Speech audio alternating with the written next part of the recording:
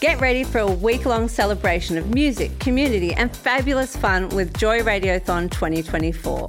Joy has the largest collection of rainbow podcast content in the world, and you can help keep us out loud and proud by donating during Joy Radiothon 2024. Just go to joy.org.au/radiothon. Mark it in your calendars because Joy Radiothon returns June 1st to 7th, and remember, we all flourish with joy. Joy breakfast with the Murphys this morning, 23 minutes to 9, heading for top of 16 degrees in town. And of course, International Day against homophobia, biphobia, intersexism and transphobia. Yes, Anna Murphy this morning. Very special day. We are very lucky to have, we've got someone who's actually been awarded the Order of Australian Medal. I know. I feel like Be on your best behaviour. I'm going to be. That would be good. Project Rocket is Australia's youth-driven movement against bullying, hate and prejudice, launched by sisters Rosie and Lucy Thomas when they were fresh out of high school. That's pretty impressive. Project Rocket empowers students to challenge hate instead of standing by and just watching. Joining us now, we actually have Lucy Thomas. Good morning. In the studio, In Lucy. the studio. Good morning. Good morning, So welcome. great to be here. Happy Ida Hobbit. Oh, happy Ida Hobbit. Good vibes. Yeah, good vibes everywhere. Now, tell us about Project Rocket. How did this all come about? How did it come about? Well, it was a little while ago now. My little sister Ro and I had just finished high school, and we'd really noticed growing up the way that, high school can be a bit of a lottery for some people. It's like some people draw a great ticket and they're seen and they're validated and they're given leadership opportunities and they fit in and they are provided a learning environment where they can just be themselves. Whereas for other people, it can feel like, unlucky ticket after unlucky ticket. And finishing school, I remember thinking, oh my gosh, there should be someone that does something about this. Yeah. That actually empowers teens to understand each other and have the conversations that we wish we'd had about how you can intervene, how you can overcome the legitimate risks when it comes to challenging hate to do something. And so we decided we'd start this little community project called Project Rocket, and 15 years later, we've reached over 500,000 young Aussies. Wow, Look at you go. hang on a sec. You need this The morning. world needs Oh, no, more no. people like you. Simply are. the best. Simply the best. It's one of those things too, because I obviously, you went through that thought process of we need to do something. Did you experience bullying when you were at school? I don't think I even identified it at the time, and I think that that's probably really common for so many LGBTQIA young people growing up. I definitely experienced the hits and blows of growing up queer in school, but it was also more the holding on to the dissonance and the discomfort of watching bad stuff go down that I should have intervened in. And so, the work that Project Rocket does, it's not me. It's a team of incredible, passionate, diverse, incredibly strong young people who have joined the movement from all walks of life, sexualities, genders, cultural backgrounds and faith backgrounds. So it's much broader now than it is our experience. How many people are we talking about here? Oh, we've got a team of about 20 currently. Wow, so that's amazing. impressive. yeah. It's So you're pretty saying cool. this has been 15 years? Did you Yeah. say? Yeah, so in that time, we've obviously had a massive shift with online stuff. How is that impacting what you are all dealing with kids in school? I mean, how do you battle against the online bullying and things? Yeah, well, I should say, so the work that Project Rocket does, we run youth-driven workshops in schools all over Australia that facilitate school students to challenge hate, as I said. So we're seeing these trends playing out in real time. It's quite incredible. And it's strange in a way. There's a bit of a conflict because on the one hand, technology has facilitated more ways to have access and harm people who are at risk. And on the other, it's created so many more avenues for support and community building. Yeah, it's weird. It's a weird balance, isn't it? Because especially things like TikTok and being on it, I see a lot of... there's so much more openness about being out, as part of the LGBTIQA+ community.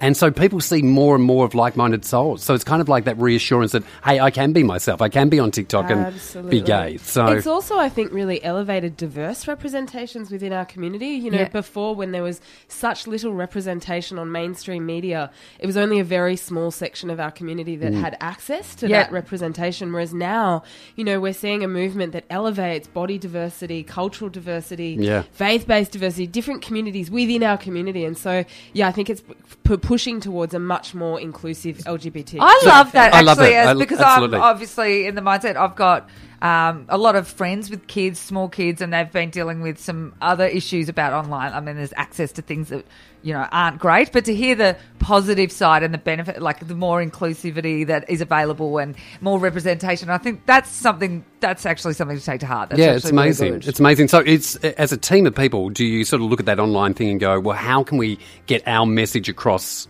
online? Are you doing a lot of... Yeah, lots of engagement through social media and community building, but I think it's also about really equipping teens with the literacy and the skills to take charge of this device that's an extension of our arms, and use that as a community building tool, as a vehicle for connection and support for those who need it.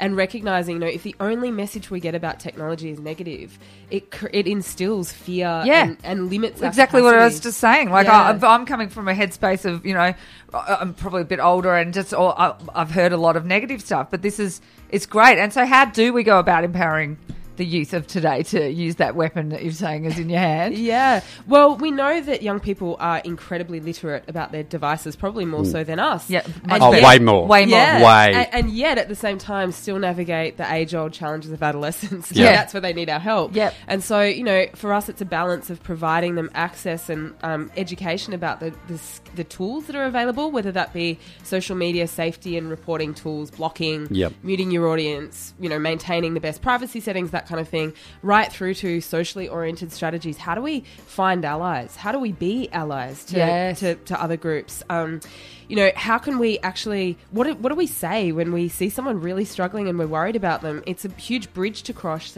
to actually reach out and be able to provide practical support. So there's lots of training required, I think, at that age. And still, I'm still learning as well to actually have the skills, the practical social skills to navigate our technology. Because after all, technology, we're the inventors of social media and our online universe. And so, with every click, post, tweet, share, comment, we are shaping that world. Can I ask a question? Thank God for you and your sister.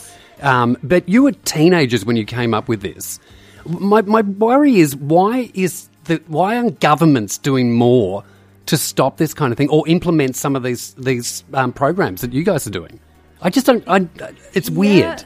I think one thing I love and I'm very proud of about our rainbow community is we are grassroots in nature, and we've, historically, and I want to nod to our elders, including our Aboriginal elders, have had to organise and rally and mobilise in the face of the issues that we experience. And so I think there's a bit of a theme of that in the work of Project Rocket, and really centering that legacy, the footsteps that we walk in.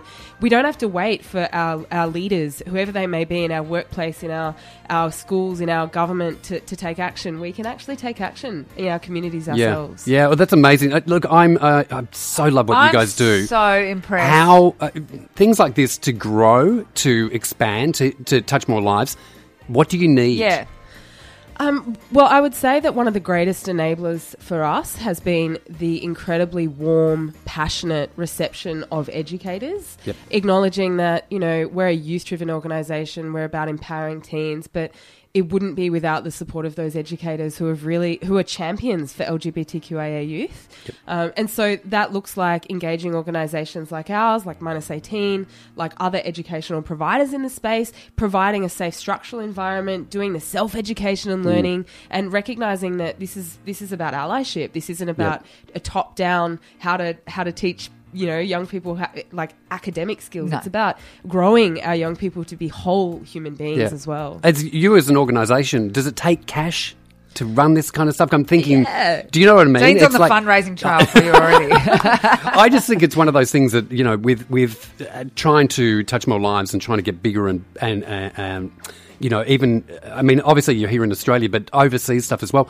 How do you do it without the funds? Yeah, Project Rocket is a grassroots social enterprise. So we've always operated as a social enterprise, directing the revenue that we generate back into growing and supporting our young team. We made a really important decision when we suddenly realised that we're not young people anymore, that we wanted to run an organisation that embodies the vision that we started. So not just to do this work in schools, but to lead an organisation that empowers and includes young people to lead. And so that's the way Project Rocket works. We have just launched a not-for-profit foundation, unoriginally titled the Project Rocket Foundation. Beautiful. That's good. It works. You need to be it's catchy. in sync. And the aim there is to provide access to to schools, to young people in remote geographic schools with geographic and socioeconomic barriers, because we know that there's a complete lack of programming and support in some parts of this wide continent that we're in. And so people can donate to that? They absolutely can. Great. Yeah. And what's the address that they go to? Because I reckon there's a whole bunch of listeners this morning who jump online and do it. So, well, do you know what? We're still actually establishing the foundation. We're still building it. And so I think the number one thing that they could do is find Project Rocket on the socials and engage with us there.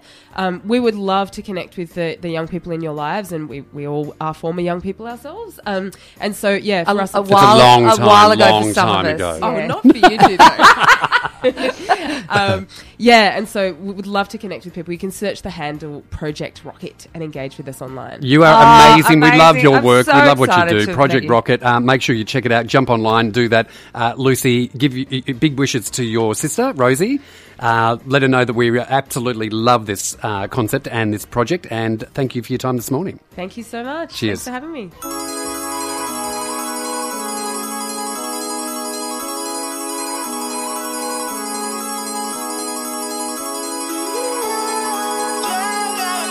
This podcast was produced by Joy Media. You can support Joy's diverse sound and diverse community this June by donating to Joy Radiothon 2024. Go to joy.org.au/radiothon. And remember, we all flourish with joy.